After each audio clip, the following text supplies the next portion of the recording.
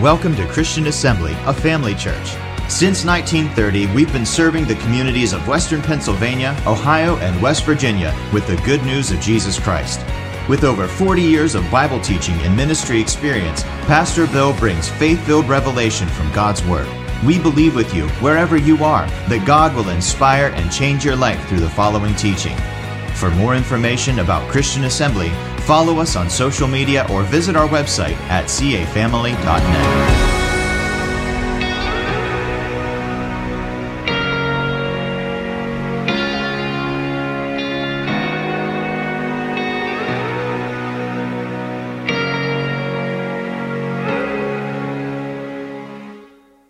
You know, we've been meeting on Wednesday evenings, just coming together, let the Spirit of God move within our midst, share a little bit from God's Word and worship Him and honor Him.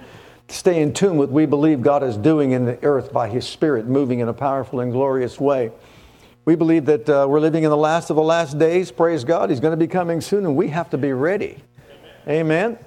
We have to be ready. So praise God. We're going to talk about, very briefly, sacrifice, fire, and glory. Look in your Bible at 2 Chronicles chapter 7. First 3 verses. Now when Solomon had made an end of praying, the fire came down from heaven and consumed the burnt offering and the sacrifices, and the glory of the Lord filled the house. And the priest could not enter into the house of the Lord because the glory of the Lord had filled the Lord's house. And when all the children of Israel saw how the fire came down and the glory of the Lord upon the house, they bowed themselves with their faces to the ground upon the pavement and worshiped and praised the Lord, saying, "For He is good, for His mercy endureth forever." You don't need to motivate somebody to praise God when the fire falls and you see the glory. It's just going to happen. Amen? Praise God. That's exactly how it takes place. Well, our desire is for God to manifest His presence and His power and His glory among us every time we gather together and meet like this. Well, the question is, does God need to add, let's say, more fire, or do we have to add more fuel to the fire? Does God have to send more fire from heaven, or do we need to add more fuel to the fire that's already been ignited within our souls? Well, the answer to that is found in Leviticus chapter 9. And we see here something that took place when Moses had completed the building of the tabernacle according to the specifications given by the Lord God Himself. And let's see what it says here. Moses and Aaron went into the tabernacle of the congregation and came out and blessed the people, and the glory of the Lord appeared unto all the people. And there came a fire out from before the Lord and consumed upon the altar the burnt offering and the fat. And when all the people saw, they shouted and fell on their faces. So we see here something taking place. We see man cooperating together with God. And through that cooperation, the fire of God falls and the glory appears, and man's not even able to stand up. But what it reveals to us is the law of divine cooperation between man and God. So man does his part to provide the sacrifice, and God does His part to do what? Provide the fire. So we each do our part. Well, whose responsibility is it then once the fire falls and ignites the sacrifice and burns it up? Whose responsibility? Well, Leviticus chapter 6 and verse 13 kind of tells us.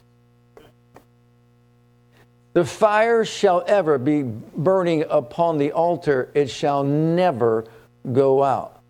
Every priest was responsible to see to it that they did their part to keep that fire burning. Do you know we're all kings and priests unto our God? And we're a kingdom of priests before our God? Absolutely. So in the Old Testament, it was their responsibility to keep the fire going. So God ignited it. There was the holy flame, the holy fire, but it was up to them to keep it burning brightly. And I guarantee you, the more fuel you add to the fire, the brighter it's going to burn, right? Well, now what about in the New Testament? Look at the book of Acts. We see the same pattern here: sacrifice, fire, and glory. Here in Acts 1:14, these all continued with one accord in prayer and supplication with the women and Mary, the mother of Jesus, and with His brethren. So what's the sacrifice here? Well, if you think about it, didn't Jesus appear to 500 people at one time before His resurrection? Well, we only got 120 here in the upper room.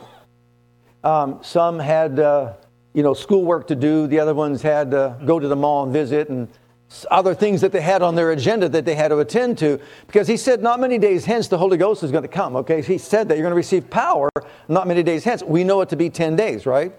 So 10 days later. So it was 10 days. They could have sacrificed of themselves to be there with these other people, but they didn't. But we know these 120, they were there in this upper room, and what were they doing? They were praying. They were seeking the face of God. They were making a sacrifice not to be elsewhere, but to be there and wait, as the Lord said, to wait there until this thing happens. Okay, then secondly, what we see is that sacrifice. Now we've got the fire. Acts chapter 2, verses 1 through 3. Look at what it says. And when the day of Pentecost was fully come, they were all, once again, with one accord in one place. So we see unity, a big key with regard to experiencing the fire and the glory of God. And suddenly there came a sound from heaven as a rushing mighty wind, and filled all the house where they were sitting. And there appeared unto them, what?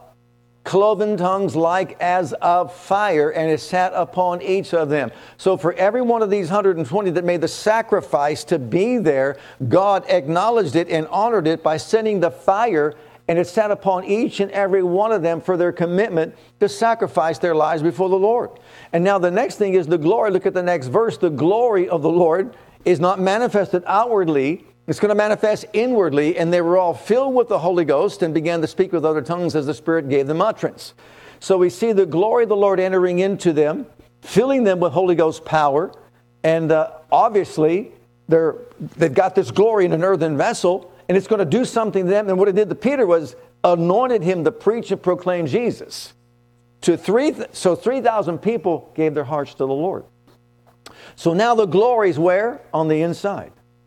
On the inside of every single one of us who is filled with the Holy Ghost. Well, now how do we keep that fire burning? Well, look at Acts chapter 2, and look at verses 46 and 47. So what did they do? They continued daily. Notice again, one accord in the temple, breaking bread from house to house. They ate their meat with gladness and singleness of heart, praising God and having favor with all the people, and the Lord added to the church daily such as should be saved. So here they are. They're a Spirit-filled people. The fire of God's in them. They're adding the fuel that they have to the fire by staying in unity and harmony with each other, by praying, by seeking the face of God, praising and worshiping God in a continuous way. And as a result, what happens? The glory of the Lord, the fire of God, is burning brightly within their souls. Okay, so it's like a fire within. We're adding fuel to it. Well, look in the book of 1 Peter. Every single one of us is a priest, remember, unto God. And it says here in 1 Peter chapter 2 and verse 5, you also as lively stones are built up a spiritual house, a holy priesthood, to offer up lambs and goats and turtle doves and... No. To offer up what? Spiritual sacrifices acceptable to God by Jesus Christ. Notice we've moved from the natural realm to the spiritual realm. This fire of God, the fuel that adds to the flame, is going to be spiritual sacrifices. Look at Hebrews 13, verse 15. Spiritual sacrifices are seen here. By Him, that is by Jesus, let us offer the sacrifice of what? Praise to God. How often? Continually. That is the fruit of our lips, giving thanks to His name. And so we see that coming together like this, worshiping Him, praising Him, honoring Him, glorifying Him, is a part of the fuel that is added to the flame already that makes it brighter and brighter, more and more. But it also includes being of one heart, one mind, one accord, speaking the same thing, desiring the same thing. And then also, there's another verse, I didn't put it in your notes, you can write it down if you want, in Romans chapter 12 and verse 1, that tells us, I beseech you, therefore, brethren, by the mercies of God, that you present your bodies to God, a living what? A living sacrifice, wholly acceptable to God. Remember, He said acceptable sacrifices, which is your spiritual duty and service. So what's He talking about? Your body. So when you think of your body, what do you think of? What sacrifice are we talking about? What is the sacrifice? Well, how about this? Your eyes don't look at that which is evil, but let your eyes look upon that which is good. And your ears don't hear that which is, let's say, gossip or whatever. But why don't you listen to the word, what thus saith the Lord? And your tongue speak not evil things or gossip, etc., but speak things that will glorify and honor God and be a blessing to other people. Let your speech be seasoned with salt.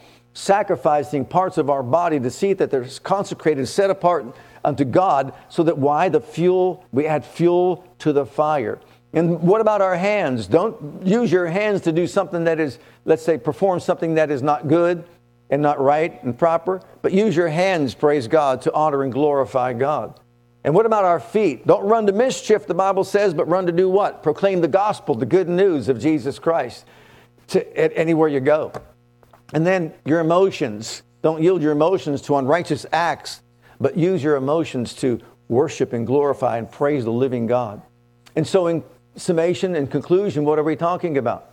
We can add fuel to the fire, and we should be. And every congregation should be adding fuel to the fire by coming together in one heart, one mind, one accord, one desire to seek the face of God, to honor God, to add fuel to your own flame, and just worship God so that He can send forth greater fire into our lives. And so that He can manifest that power and that might in a glorious and powerful way. But it takes everybody saying, I desire the same thing. I want the same thing. So our part is to offer acceptable sacrifices. God's part is to send the holy flame. And praise God, as we keep the fire burning, there's no telling what God can do. I believe God for great and mighty things. He wants to be God in our midst. So, let the sacrifice be made. Let the fire fall. And let the glory of the Lord appear. Amen. So are we ready? Is it your heart's longing desire? Is that why you've come tonight? To let Him know, I desire you, your presence, your power, your glory, your might.